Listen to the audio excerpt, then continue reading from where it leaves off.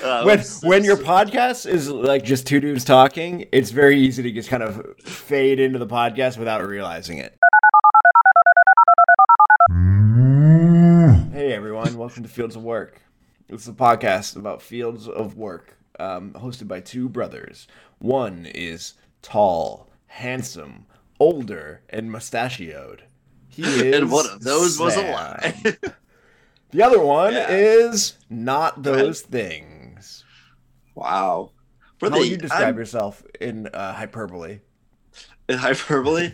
I mean, just, I was going to use tall, strong. Are you tall? You're taller than me, right?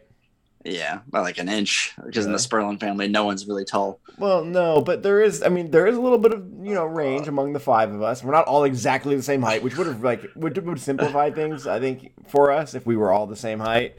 But what does Nate? We're very close. Nate's the tallest, I think, right?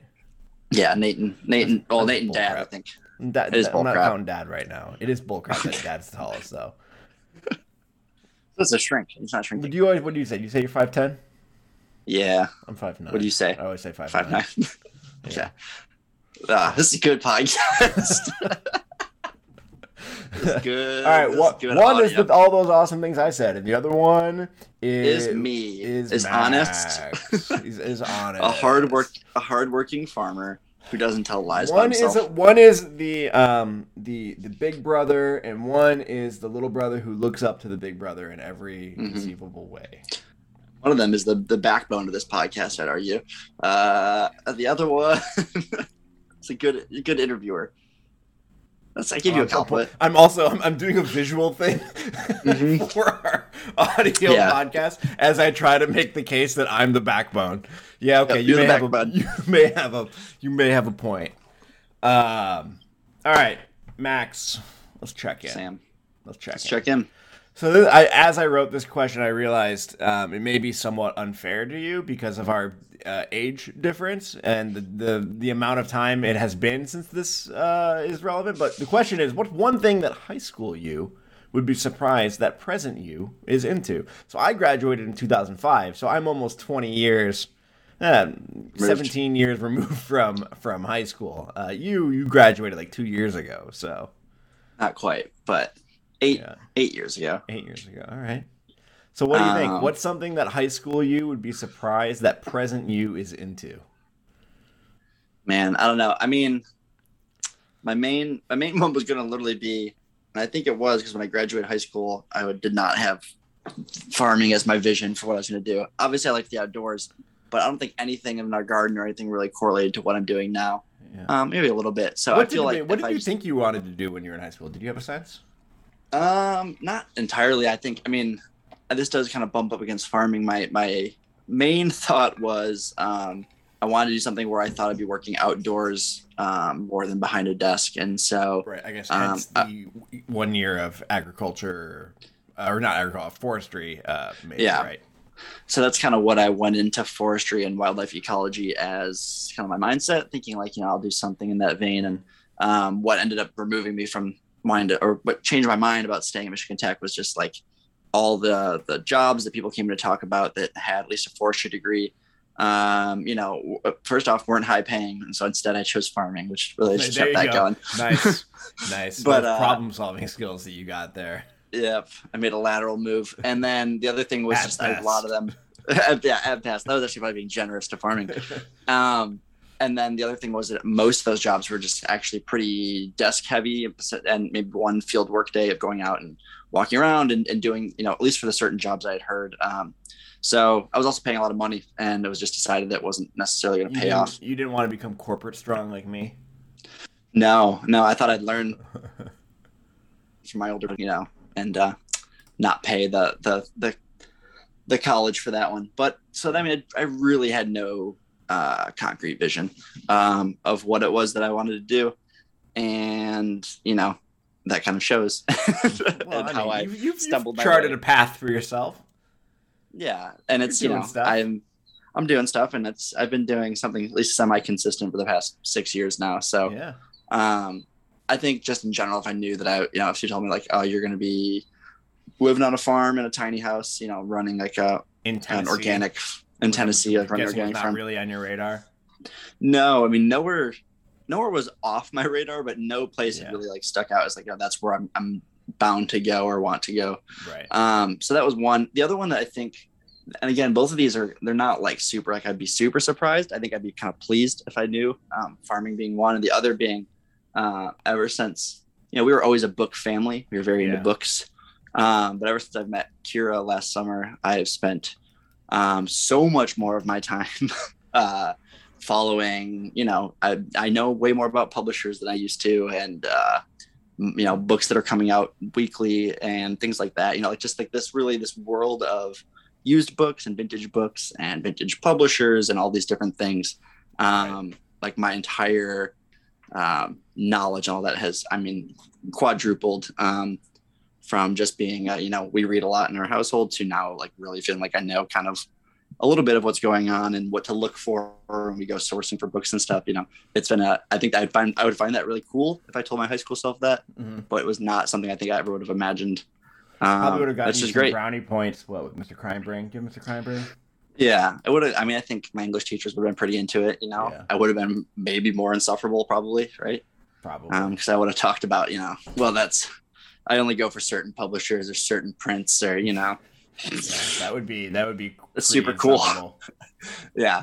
But other than that, I feel like I've been really following a lot of the same interests since high school times. I guess that makes sense. We don't become like radically different people as we age necessarily. Yeah.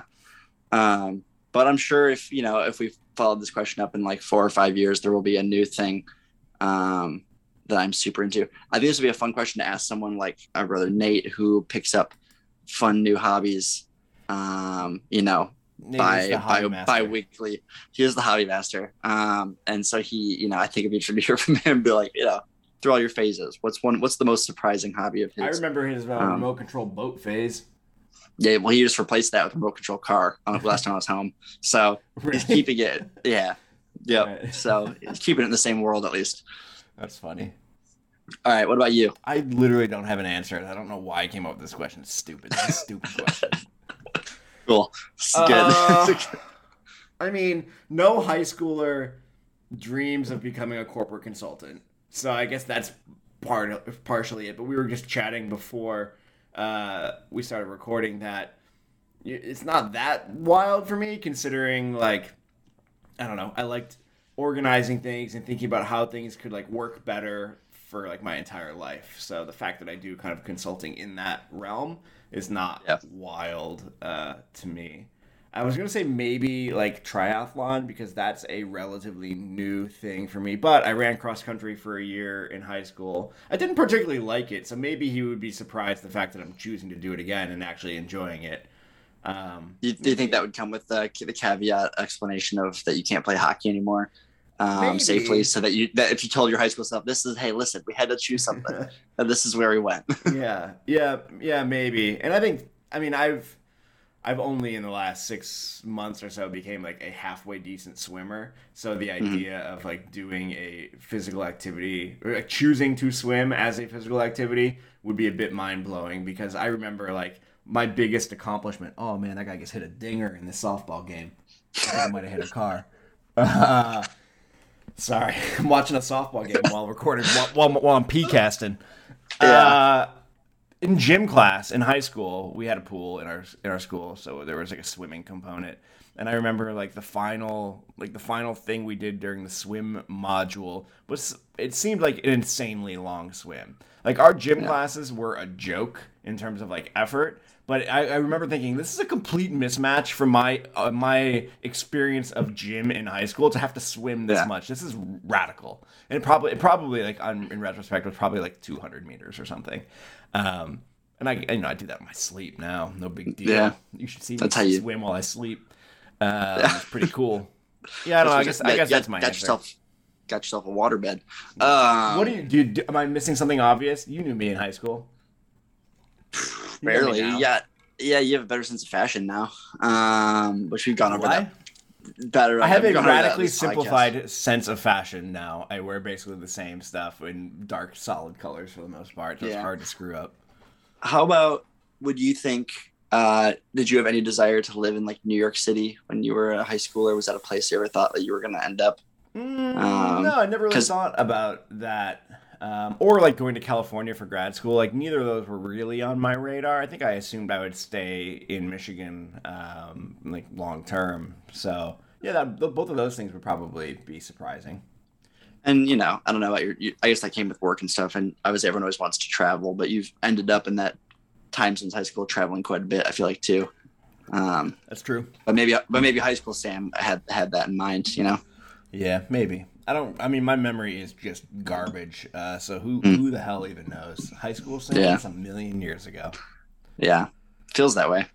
Well, we got ourselves a good segue here. I just thought of I was actually thinking of a different answer. One last thing that I was going to say. The fact that I still play real-time strategy video games. I just looked up when StarCraft 2 came out, thinking that maybe that was a high school thing. It came out in 2010, so no, it came out afterward. So I must have been playing more first StarCraft, Brood War, and Warcraft 3 in high school. And you know what? I still crack into StarCraft 2 once or twice a week, even now in my old age. So there, boom. Does that scratch an itch of the organization side of your brain of like? No. I feel like those strategy games don't. No, they're way too stressful. They're way too. You have to play them too fast if you want to play them competitively for it to be. I mean, sure, I like strategy and I like learning how an intricate system works. Actually, I'm convincing myself to agree with you as I talk. Yeah. Learning how a system works. I'm very competitive. I like to play against other people and beat them. And actually mostly lose, but sometimes beat them. So yeah, I think it taps into all those things. Gotcha.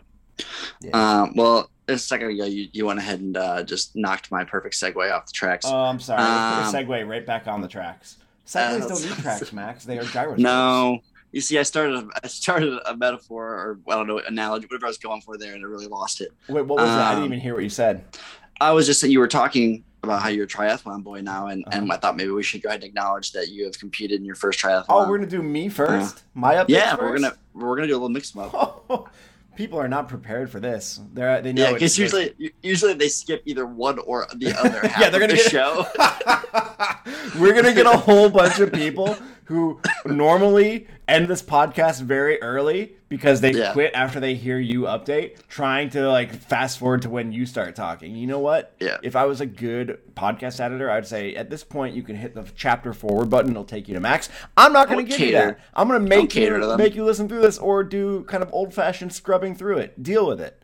Or maybe what is more likely is that the people who are normally doing that, trying to find the part where I start, they're going to get a little bonus and don't have to worry about it. They just keep listening, and then they can get it early. Yeah, that's nice. Anyway, so I did a triathlon. I did it. And did you win?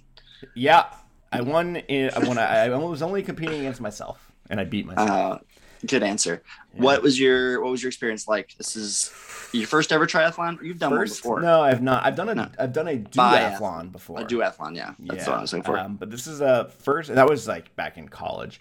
So this was my first ever triathlon. It was just a tiny, short little boy called a sprint triathlon, which is... Did you do a lot of sprinting? No, I did not. And actually, I would call what I did a sprint plus triathlon because I screwed up. And I did twice the amount of bike that I was supposed to do. So instead of riding my bike for 12 miles, I rode my bike for 24 miles. That's gonna set you back. It's gonna set you back. I don't know much about triathlons. Honestly, I'm a little annoyed because it was a stupid mistake, and I should have known better, or prepared better to know why it happened. I can go into the details about why it did, but really, this triathlon and the one that I'm doing in a couple of weeks, I'm seeing both of those as just practice runs for the real deal that I'm doing in September. So the fact that I did extra bike when I was unprepared to do so and was okay and was able to get off and run a normal 5K, even though I didn't have as much. I only had one water bottle on my bike because I thought I was going to be out there for 45 minutes at the most, not the hour and a half roughly that I was out there. So considering all that, I did fine. So yeah, what do you want to know? I want to know. It's race day. What's your race day prep? So, first off, this race, was it in It was Virginia. in Virginia, but it was like 2 hours away. So the night before, Emily and I drove down there after work and went to the race site to pick up my packet. My race number was 404, which I think is funny from like a tech perspective. That's the page not found error code.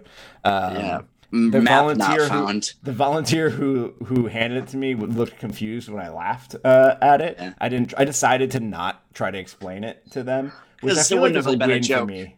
Yeah, it wouldn't have really been a joke. I don't think they would have thought it was funny. Probably. Well, yeah, I mean, it's not really a joke with a punchline. It's just like a funny coincidence. I don't know. This is why I didn't try to do it.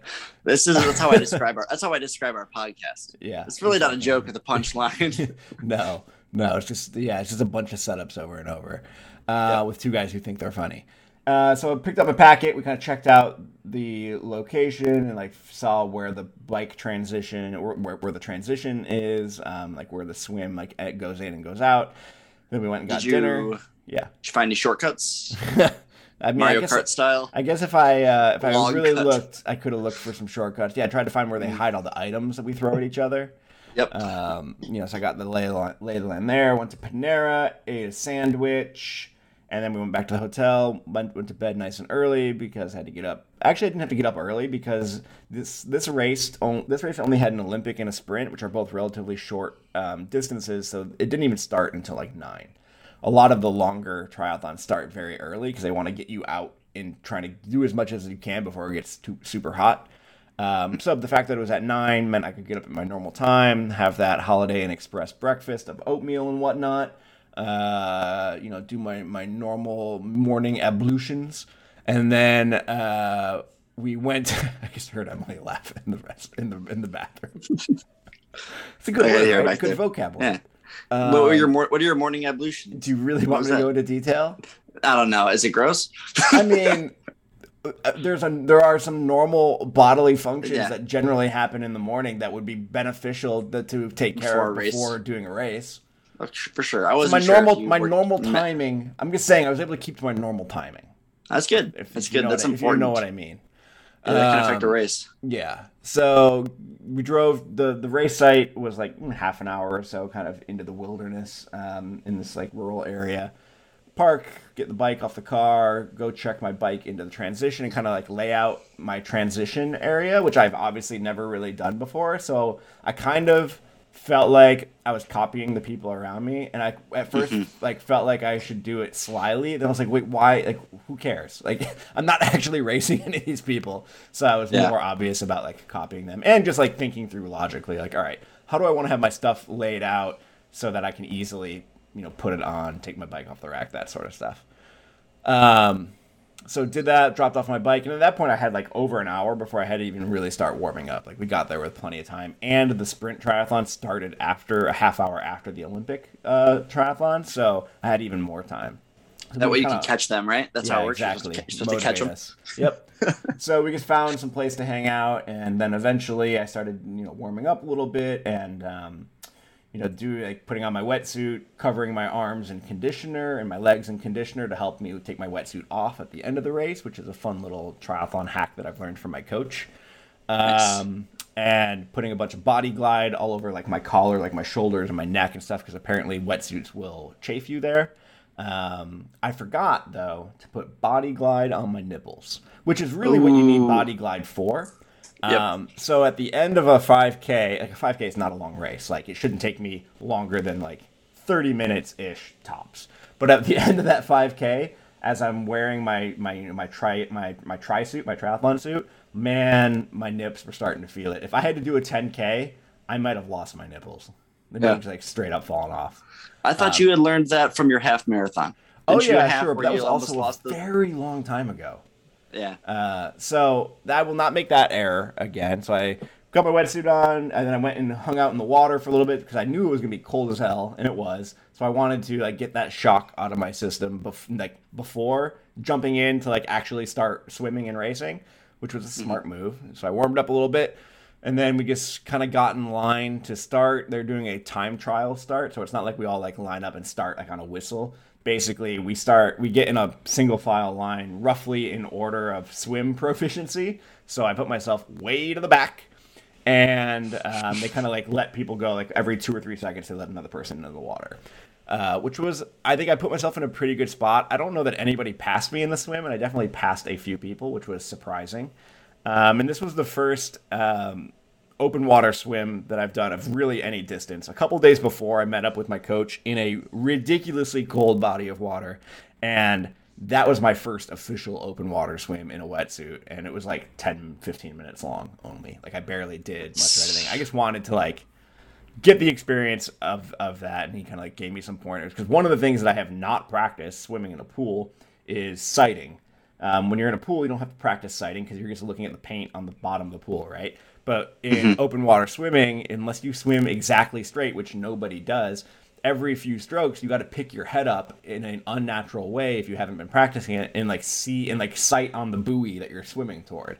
So that I practiced that a little bit a couple of days before, but that was really the first time I had done any sort of sighting. So right now, like, that's the thing I really need to work on, because right now I either don't pick my head up high enough or quickly enough to I either like I'm too worried about breathing, which means I don't really get a good look at where I'm going, or I'm too slow at looking at where I'm going, and it messes up my flow of my stroke.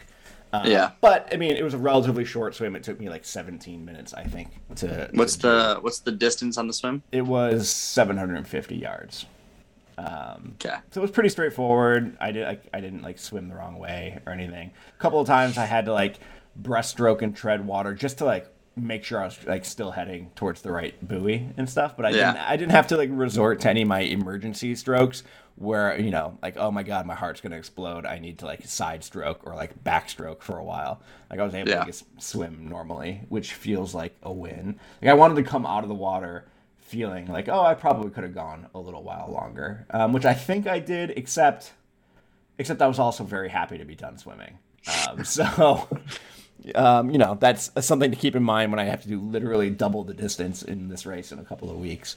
But that's fine. So I came out of the water for the first couple of steps. Like, it's very weird to like be swimming relatively hard for 17 minutes and then suddenly stand up and like start running. It's like a very wobbly experience.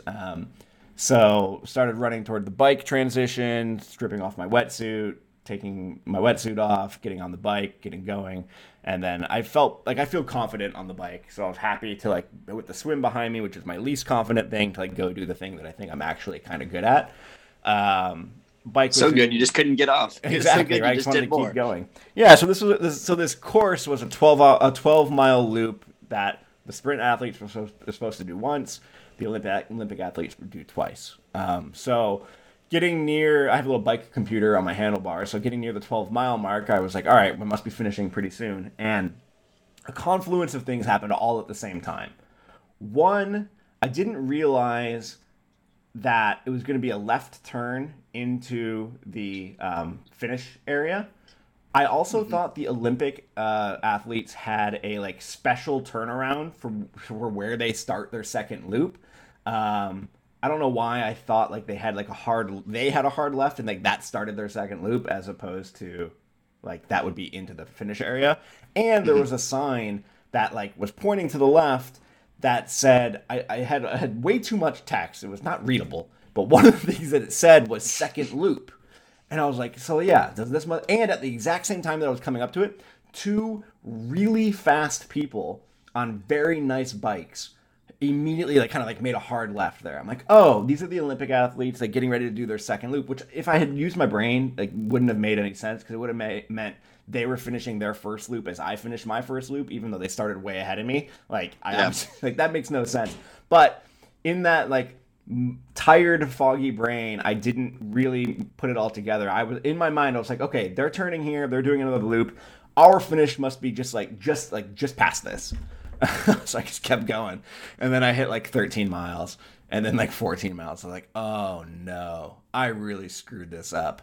And I didn't want to turn around because the roads we were riding on were only blocked off from traffic on one half. So I didn't want to be riding with traffic.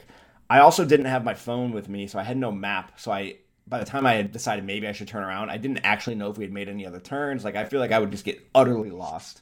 So I was like, I'm better off just staying on the course where I see other bike riders and just, you know what, like the 24-mile ride is not actually very long. Most of my training rides are much longer than that. So I know I'm completely able to do it. Even though I only brought one bottle, I didn't really drink very much of it on the first lap. So I should be fine from that point of view. What I wasn't fine with is that I didn't put any sunscreen on, and I didn't anticipate being out there for another like 40 minutes or so. So I started to get a little sunburned. I think I used my anger. Oh, and the main thing is that Emily's waiting for me to finish the bike, right? Like she's waiting to watch me come off the bike and like start the run. And I have no way to tell her that I'm not coming in anytime soon. Like I'm going to be out here for another 45 minutes. So I was like, oh my gosh, like she's going to be so worried. She's going to be like, she's like, where is is he like dead on the side of the road or something? So I felt terrible about that. And I was like, all right, I got to fly through this second lap so that I can try to get back as quickly as possible so she doesn't freak out. Luckily, Emily has no clue whatsoever when I was supposed to come back from that bike ride. She was very oblivious as to like when I should be coming back, which was cool. And because I was worried, like as I finished the second lap and I actually went to where I was supposed to, I thought she was gonna be like sobbing and like looking super worried. No, she was like cheering and like woo, all right. I'm like, wow, she has no clue that I just did 2 laps, which was fine and probably for the best, honestly. She was just thinking, oh, he looks really winded for that 12-mile bike ride. Yeah, exactly. So then, but as you can imagine, like, all right, I'm so stoked to be off this bike now. I think I'm noticing a theme in triathlon is that basically you're very excited to finish whatever discipline you just did and like go do the next one. Like I was very done to be swimming, very done to be riding bikes. Like, all right, cool, now I get to run. But I had 2 concerns. One, I had just proven to myself I had no friggin' clue what the course was. Right. I had lost all confidence in my ability to navigate the course. I didn't actually know what the run course was like. 2, I once I got out there, I kind of figured I realized it's an out and back. And again, so like for the Olympic athletes, they do 2 laps of this out and back. At some point, there's going to be a sign for the sprint athletes to turn around because we're just doing a 5K. And I was like, maybe they've taken down the signs for the sprint people. Like, because I'm obviously way behind. I just did an extra 40 minutes on the bike. Like, they've probably taken down all the sprint signs, and now I'm going to end up doing a 10K. And I was not going to double my run. No matter what, I was not prepared to do a 10K. So I had my watch with me that was showing distance. So even if they had taken down the signs, I was just going to make the executive decision to turn around at the halfway point and just do the actual 5K. Luckily, the signs were still up. There are still plenty of sprint athletes out there because there are all sorts of levels of athlete doing this. So there were some of the slower sprint folks who were still out there. But I finished the run fine. Like I was pretty tired because I went pretty hard twice on the bike because at the end of the first lap I went hard because I was like, all right, I'm gonna finish hard. I'm done. Like let's go in strong to the run. And then I inadvertently had to do a second lap. So at the end of the second lap, I again finished kind of hard and did the whole second lap pretty hard because I thought my fiance would be sobbing, waiting for me. Again, she was not, which was great. And then I did the run, and I was very glad to be done. And I ate a small pizza that they gave me at the end. Like a whole pizza? Small, no, a personal like 4 little slicer. Okay, they had a little Jets. It was Jets, I think. Papa John's? I don't know. They had some sort of like food truck out there as part of the athletes got little pizzas. That's nice. Yeah. They knew exactly what you would want. Yeah, and actually, at first, I was like, I don't want this. This is the least appetizing thing. Like, I feel kind of terrible right now. I'm like dehydrated and hot. And then like 2 minutes into it, I was like, actually, I'm holding a pizza. I'm going to eat this. And then my tummy was not happy. I can imagine. I feel like when I finish a long workout, I am ravenous. I mean, but after the only time I ever ran a half marathon, at the end of it, I remember feeling like I could have eaten anything. Anything they put in front of me, I would have eaten 100%. I felt gross. Like I did not feel good, but I would have eaten just about anything. So yeah. So all in all, it was good. On the one hand, it was like confidence building in that I did my first open water swim and I didn't drown. I did double the bike and did fine. The run was fine, especially given how long the bike was. And if I was doing it for real, I would have had more water and probably taken a little bit of nutrition on the bike. But also the humility inducing part of it was at the end of this relatively short swim, I was pretty done swimming and very glad I didn't have to do more. At the end of this bike, this longer bike, I was rightfully ready to be done riding my bike. And at the end of this quite short run, I was very glad to be done with this run. And it only gets harder from here. The Olympic is basically double all of these, and the half Ironman is basically triple, more than triple most of these. So, and that's the September is the half Ironman. The half Ironman is in September. Yeah. What made you choose this? I knew you were already into biking. You had run before. What made you decide to do triathlon? And then what made you set the half Ironman as your this is the goal? Yeah. I've always been curious about triathlon and in endurance sports in general. I actually found I'm a decent journaler. I go through periods of time where I'm more dedicated to it than others. But one of the things that I saw that I had written in my late 20s, I think it was maybe 27 or probably 27. One of my goals that I set for myself was Ironman by 30, which is outrageous. I didn't even do any sort of triathlon before I was 30. I mean, I had a lot of other stuff on my plate, trying to get a career started and move across the country and all of that jazz. But even back then I was thinking about this would be a cool thing to do. And then, when I decided all right, I for real need to stop playing hockey. I think that freed up in my mind some space to go learn and do a new thing, and I think the sabbatical helped make that space for it as well too. I picked this up during my near the end of my sabbatical, and gave me some time and space to start learning a new thing. And I think honestly working with this coach has helped as well too, because definitely swim technique is not a thing I've ever really been instructed on. So doing some sessions with him, seeing video of myself, and then, working on running form and whatnot. But the main thing the coach has done, which I think is what has made this sustainable for me, is that he is the one planning out my workouts. And I don't have to think about it. I just have to open the app where he schedules these workouts and do what it says. And he's looking at how my previous week of training went, and all of the conversations that we've had, and what my goals are in terms of races. And he's been doing this for a very long time and is a very good triathlete for himself, that he is able to just schedule all this. And I don't have to think about it, because this is the type of thing where I would probably get myself wrapped around the axle of figuring out well, what is the best training that I should be doing? And I would get distracted by am I doing the right thing? Am I not doing the right thing? And kind of probably lose steam on actually doing the thing. And with having a coach, I guess, like I said, just look at the app, do what it says, get into a routine, and that's been going pretty well. Yeah, I feel like that's kind of one of the reasons that anytime I've ever tried to get into a gym, I've always kind of fallen off any type of consistency, is the designing the workout, doing the right thing, knowing what I'm doing.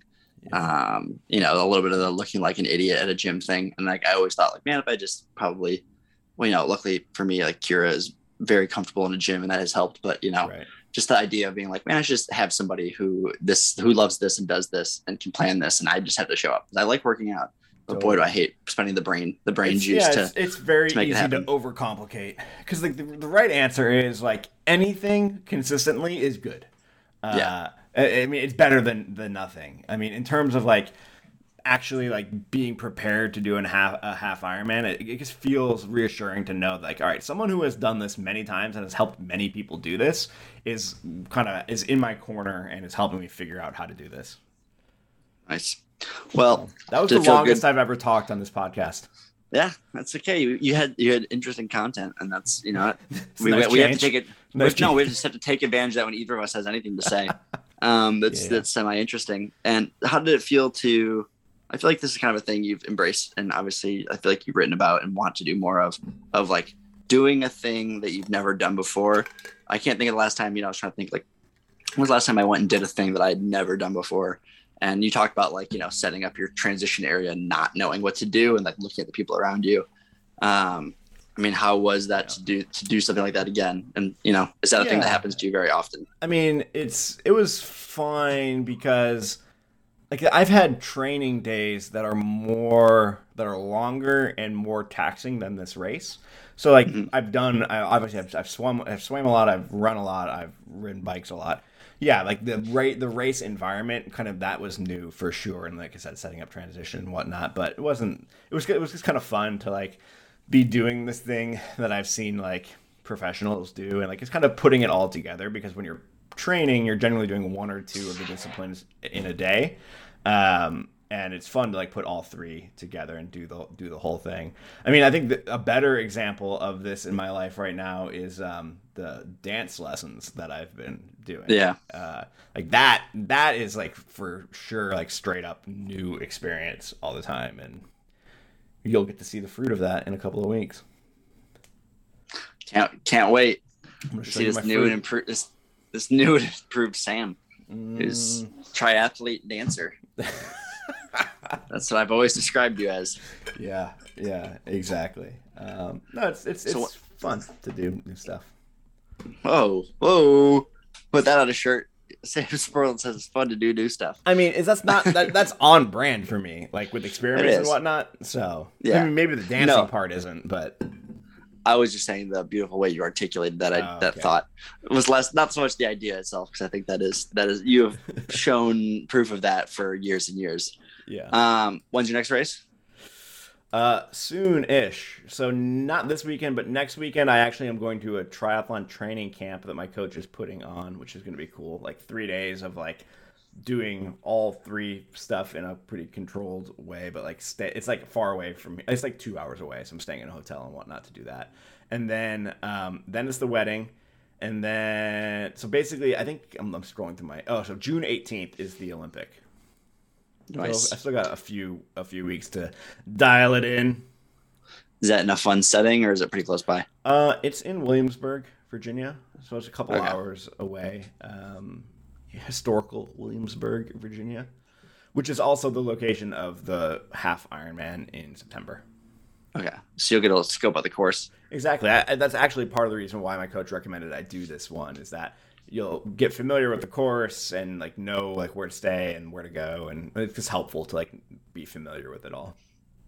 I know we'll obviously talk way more about this as the races happen. What are the distances, real quick, on a half Ironman? Let's consult Google. You don't know that off the top of your head? No, I feel like that should be written up on your whiteboard in numbers. That's what you're looking. That's what you're striving for. I mean, yeah, sure. It is 1.2 mile swim, 56 mile bike, and a 13.1 mile run. It's a lot. It is a lot. The 56 mile bike, I mean, it's a lot. Like, I've done that distance. I haven't done it after swimming for over a mile and then doing a half marathon, but I've at least like seen myself do that distance before, which like helps, right? And I've done a half marathon a very long time ago, and I've done some swim workouts that in their entirety are like 1.9 kilometers, but involved plenty of like breaks and stuff. So yeah, I see it's within the realm of possibility. I am not there yet. I'm glad I'm not doing this distance tomorrow, for example. Yeah. But if I kind of keep on the trajectory that I have been so far, I think I have a shot at meeting my goal, which is it's a very low bar. I think I don't know if I've told you, my goal for all of these races, I have no time goal in mind. It's not even necessarily just finish, although it kind of is. It's finish with dignity. That's nice. I don't want to shit myself. I don't want to cry that much. I don't want to have to crawl across the finish line. I want to hopefully jog across the finish line with something approaching a smile on my face. And if I'm able to do that, even if the middle parts of the race are very bad, then I will consider it a victory. Finishing with both nipples still intact. Both nipples still intact, and not nipples and your dignity. No bleeding from the nipples, no lack of dignity. Too bad of a lack of dignity. There is some indignity I think you just have to deal with, in a tough situation. But yeah, that's the goal. And then if I'm able to do that this season, then maybe I can have some time goals next season. We'll see. Gotcha. You think? Obviously, it's something you'll reflect on after a year of doing it or so. But do you think it'll be a thing that you'll continue to do? I hope so. Year in, year out. It's something that I'm really enjoying doing right now, and I like seeing myself get better at the various things over time. And obviously, I still have lots of improvement potential in front of me. So I'm hoping I can keep it going. Last triathlon question. Do you listen to anything while you do it? No, you're not allowed to have anything in your ears when you're doing it. Nothing in your ears. What do they think that? What are you going to get extra coaching? I think it's more like they don't want people riding bikes on active roads with headphones in. I mean, that part makes sense. You should be allowed to put them in for. You should be allowed to put them in for the run. I mean, yeah, I guess so. Yeah, I mean, and it's not like I'm like competing for a position on the podium or anything, but yeah, I'm gonna follow the rules, I guess. Did you find some zen, some enjoyable meditation feeling at any point in any of the things you were doing? Swim, no, because I'm not a good enough swimmer for that, and it was all too new. Like swimming around other people, looking for buoys. I can't see the bottom. Like there was just way too much happening for any sort of zen there. Maybe the first lap of the bike, where I was like feeling good and being like, all right, I'm almost done with this lap. Probably like 3/4 through the first bike, I was feeling like pretty good. Second lap of the bike was just stupid chaos because I was stressed out about missing the turnoff, and then the run, no real zen there because I was too worried about, do I even know where the hell I'm going? Are the signs going to be there? My nipples are starting to hurt. I'm kind of dehydrated because I didn't drink enough on the bike. I just want this to be done. So no, there wasn't a whole lot of zen for me in that race. That's fair enough. It's your first race, so it makes sense. Yeah, I think so. Maybe next time. We'll get to try again in about a month. So that's cool. Nice. Max, Sam, tell me about your strawberries and your hot balls. What are you talking about? My strawberries. Nothing. It's just that this is officially strawberry season, which is a short-lived season, and wherever you live, no matter, they always seem to last about a month. And is for this that, the field that I picked rocks out of? It is. That's good. Let's bring it full circle. You picked rocks out of this field, and do the strawberries taste particularly non-rocky? They do. Well, you know what? I'm enjoying not kneeling on rocks when I'm picking them. You're welcome. Thank you. I hope you think about that every day. I hope you think about your big brother every day you're out there picking straws. And every time I kneel on a rock, I raise one fist to the sky, and I curse your name. Yeah. So yeah, anyways, I will not claim that I have gotten every rock out of that field. That's okay. I think it's a Sisyphusian task. I don't think you'll ever get all the rocks. But so yeah, they started officially ripening up last week. And with strawberries, it's always like I don't know if I'm going to beat the birds to these or every other animal, and everything loves straws. That's true. And so the woodchuck was trying to get in there. The birds are going after it.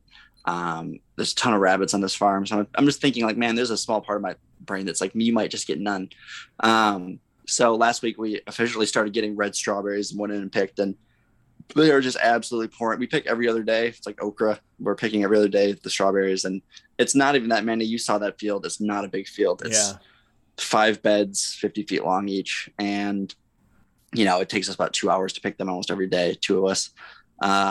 Because today we picked 40 quarts of strawberries out of there, which is it's a lot of strawberries for a tiny little I hope you're area. Selling a ton of these. First of all, I feel like you can sell strawberries for a pretty penny, and two, everybody loves strawberries.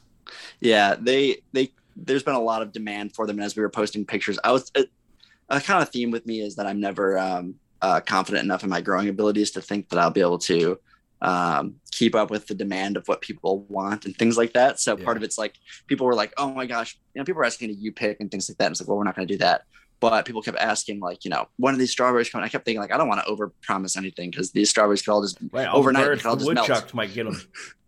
They might just all disappear. And so I was kind of like a little worried, but as soon as they've come on, they have been selling pretty well.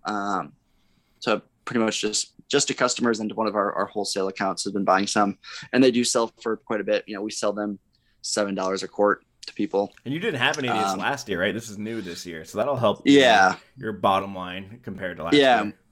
We can talk about that too, because it's kind of been nice to see. But yeah, so we didn't have these last year because they're planted. Right. always in the fall before. I'm going to leave mine in the ground and not rip them out this year. I've put them in that little off to the side area with the intention of trying to let them hang out in this one spot for 2 to 3 years and then replant them. Planted them in that fabric. Will they regrow? Yeah, they're perennials, and especially down here, even up in Michigan, your strawberries will come back.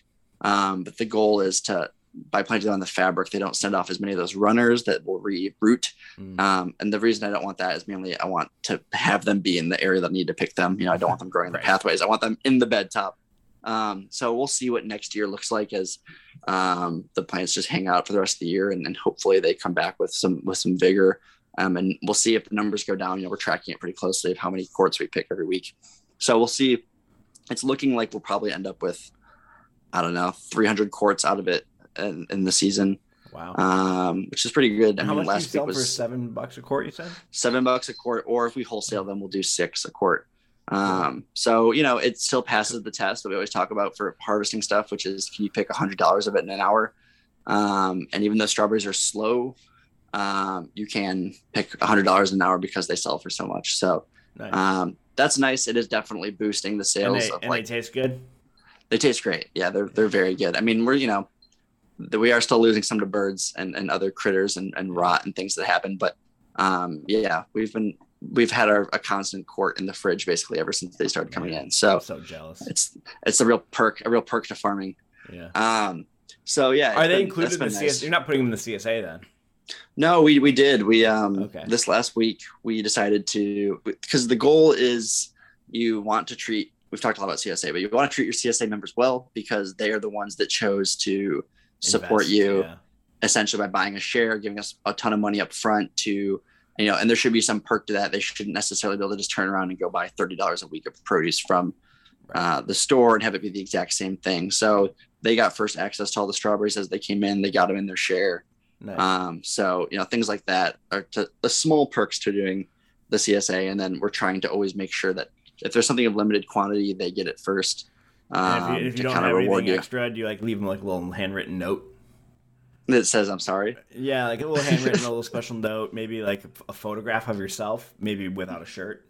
Yeah, we've been putting little nice stones we find in there. A little thank stones.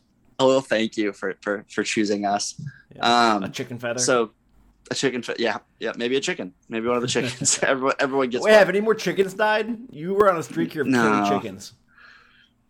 We finally stabilized. We stopped the bleeding, and we are down. We are at our consistent number of chickens. There's a chicken that we're keeping an eye on one.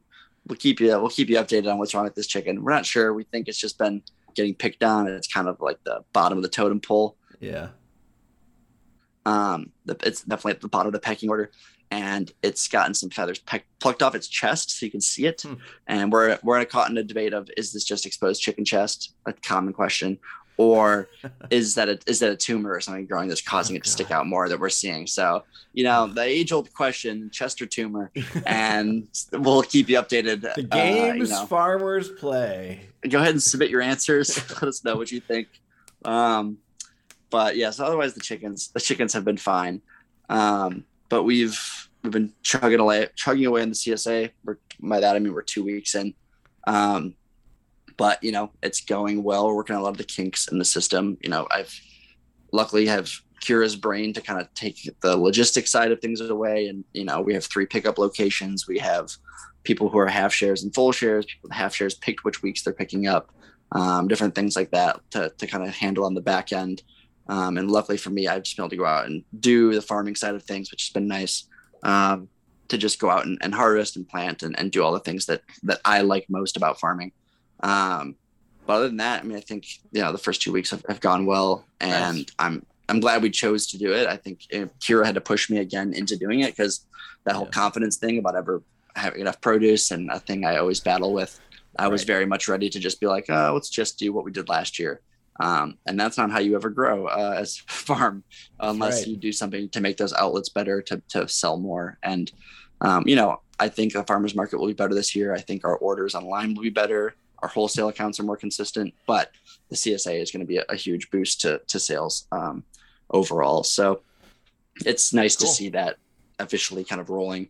In terms of numbers, we've already outsold, ourselves through these few months here, like all the way into what we probably did, I think, July or August of last year. We're much farther ahead. We're maybe not that far. I guess, with the CSA and the strawberries, I mean, both of those are net new things for you guys.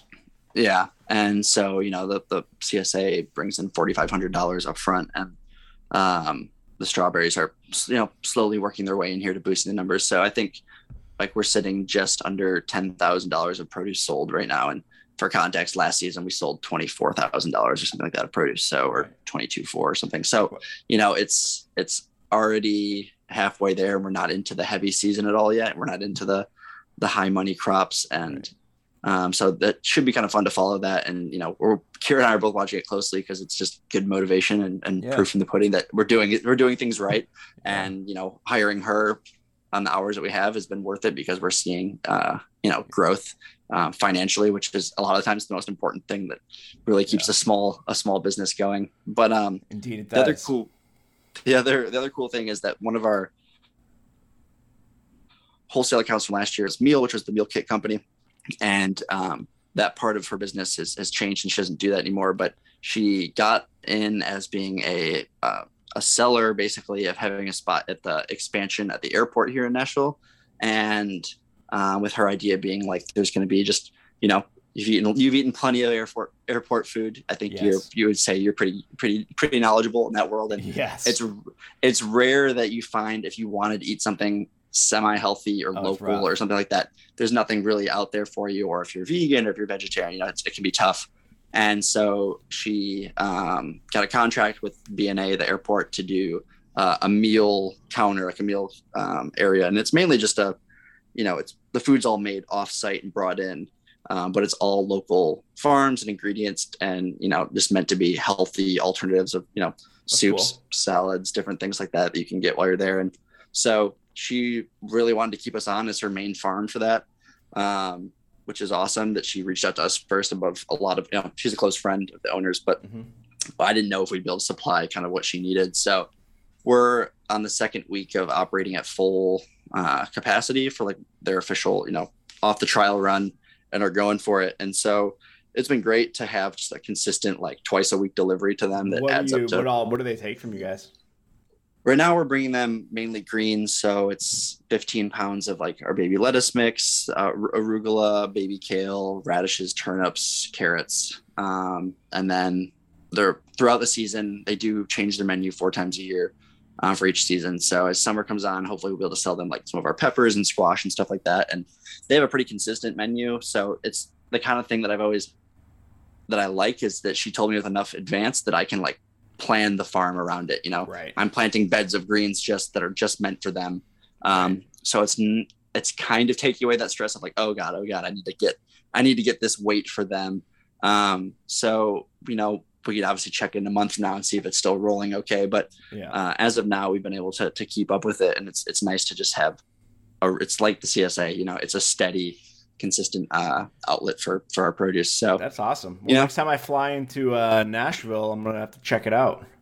We're flying out obviously for the wedding at the end of this month, so we're gonna scope it out and see if we can get some pictures of West Globe Farm. I'm not sure. I recognize this carrot. I remember picking this one. I do. Each leaf holds significance to me, and I will tell everyone around me about it. So we'll see. I'll definitely snap some pictures when we go to the airport. And see what it looks like. But so I mean, things are, and it's the last thing was the balls part that you said was it's ridiculously hot here, which has been happening in a lot of places. But it seemed like one episode ago we were talking about freezing, and I was covering stuff, and that was 2 or 3 weeks ago, and we're into heat index was 96 and 97 today, percent humidity. It felt like July. And I mean, stuff's that worry make you worry about July? Oh yeah, it makes you worry about a lot of things, the earth and the future, but definitely also the future of my summer. So there's a little bit of concern there. I think it's going to mellow out a little bit, but it feels right now like we're in a July drought. It hasn't rained in probably 7 to 10 days, and at least like a good rain. And now the super hot outside, and it just feels like I'm slogging away in July. So the one nice thing is that does mean stuff likes warm nights, and so all the warm season crops are taking off. The tomatoes are doubling in size, it seems like every other day. So I'll take it for that side of things. But it's been kicking my ass in terms of like getting back into full 8-hour work days of working in this weather. You remember what it was like in August, and we get to 1 o'clock here, and I'm really feeling it. You know, a number of times I changed shirts today and like just had to come inside just like to cool down. Was a little much for this time last year. I don't remember it being like this. Yeah. And it is a little disconcerting for sure. And I'm sure, who knows, that I bet 2 weeks from now I'll say how we've had some 40-degree nights and I'm scared about everything freezing and dying. So, you know, it goes both ways. But that is also what farming is. So true. I signed on. That is what farming is. I signed on for a lifetime of that, and it's only getting wilder. It seems like season to season. So, you know, rolling with it as best we can. But that's pretty much life on the farm. Cool. Any snakes? Snakes. Well, yeah. Yesterday we were driving in the Cat like at sunset just to kind of go around the property, and I had my head down reading a piece of mail, and Kira like slammed on the brakes in the Cat, and I missed it. But apparently there was a giant, like 3-foot long black snake going across the road. Huh. If it was a black snake, that's a non-venomous one. So I'm gonna hope that's what it was. Yeah. Real spooky is, I think I told you when I uncovered the field that the strawberries are now in, I had a tarp on it. My other friends were here. It was like July 4th last year. There was a giant copperhead under there, and he slithered away. But you know, venomous, big boy. Copperheads will pretty much just lay there and let you almost step on them. They're not like very skittish. They're not like a cottonmouth, which will come after you, which happened a couple weeks ago. Some guys were here working on a pump in the river, and someone told them like, "Hey, we do have snakes out here. Keep your eye out." And they got a phone call, and like 10 minutes later, a water moccasin was coming down the creek at them, and big. Like Steve said, it was very long, and luckily the property manager came over and shot it with a shotgun and managed to kill it. So the snakes are here apparently, but I've seen signs. I was trying to get the copperhead. I was picking strawberries a couple days ago, and one day I heard it slither away. That was horrifying to not see it, but to hear it. You know, you just saw the grass move and it go into the woods. How do you go in there and pick strawberries knowing there might be a snake in there? Well, that was before I had weeded really well, and I've kind of weed whacked away a little bit, so he's kind of I can kind of see what's going on in there. Unlike this, the sweet potatoes last year where I almost stepped on that snake, that was too covered. So, so I've heard him once, but didn't put eyes on him. And then the thing I discovered last week when I went out there was it was a snake skin. I'm guessing from that snake just kind of laying there, kind of marking like just remember that I'm here. A little bit taunting, yeah. And so that's kind of just always in the back of my head, like, okay, the snake is here somewhere. More than anything, it's the ticks right now. The ticks are bad, and again, it's too early for the ticks to be bad. So I guess what I'm trying to say is I might not make it through this summer. Yeah, sounds pretty rough. Let's mark this in the podcast history of when things start to get bad here, and we'll see. You'll be able to see the downfall of my summer starting in May 10th. Yeah, but rough. But no snakes. I'll get a picture of the first snake I personally see. You know. Yeah, good. It's important each year to have your first snake. Mm-hmm.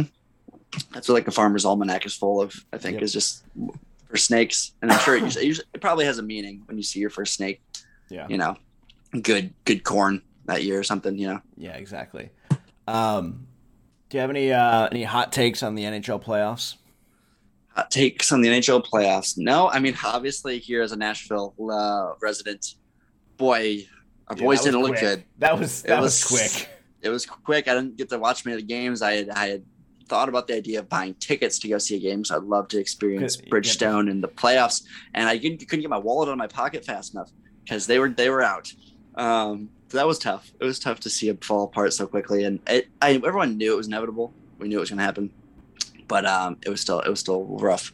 You know, I just want to see Toronto win. I don't want to see Tampa win. They're winning right now, 3-2, end of the second. Okay, good. I don't want to see the I don't want to see the Capitals win. I want the Panthers to win. I want the Panthers to win as well. Hurricanes, I'd like to see obviously. Yeah, Hurricanes as well. And you know, the West Coast, I was kind of hoping for Edmonton, but it seems like they're struggling. And I kind of wanted Minnesota over St. Louis. I'm not really seeing that. Yeah. There's Calgary and Dallas. I don't really have an opinion. Yeah, me neither. But I'm hoping the Canes or the Panthers can go far this year. I think that would make me happy. Yeah, I'm with you. And also just, the Bruins losing. The Bruins losing is losing, very important. That would just feel good. Yep, I 100% agree. So, all right, cool. Well, did we do that thing? I think we did the thing. All right, cool. Well, are we going to do this? We're probably not going to do this again before I get married. No, Sam will be a married man on the next episode. You know what we should do during the wedding weekend is just go off and record an episode of the podcast because it's us on the beach. Yeah. Yeah, I'll pack my microphone, or maybe just pack one microphone. Yeah, and we could sit around it. You're coming to dinner on Friday. Maybe we'll Oceanside doing then with everybody involved at the table. Yeah, exactly. A group podcast recording. Yep. But Eric will be there, and Eric, we have experience doing a podcast together. So that is true. I'm actually you guys two are podcast worlds colliding. Yeah, and what mighty worlds they are. Yeah, the fan bases of those two podcasts together could maybe be counted on two hands. Mm-hmm. And again, most of them related to us. Most of them will be at the wedding. Yep, exactly. Yeah. We could do a live performance of the podcast. I think that's a good idea. I think idea. Us just hanging out is a live performance of the podcast. That is true. If you ever see Sam and I in a room talking to each other doing the podcast, congratulations, you just saw Fields of Work. Fields of Work live. Yep. All right, cool. Talk to you later, man. See ya.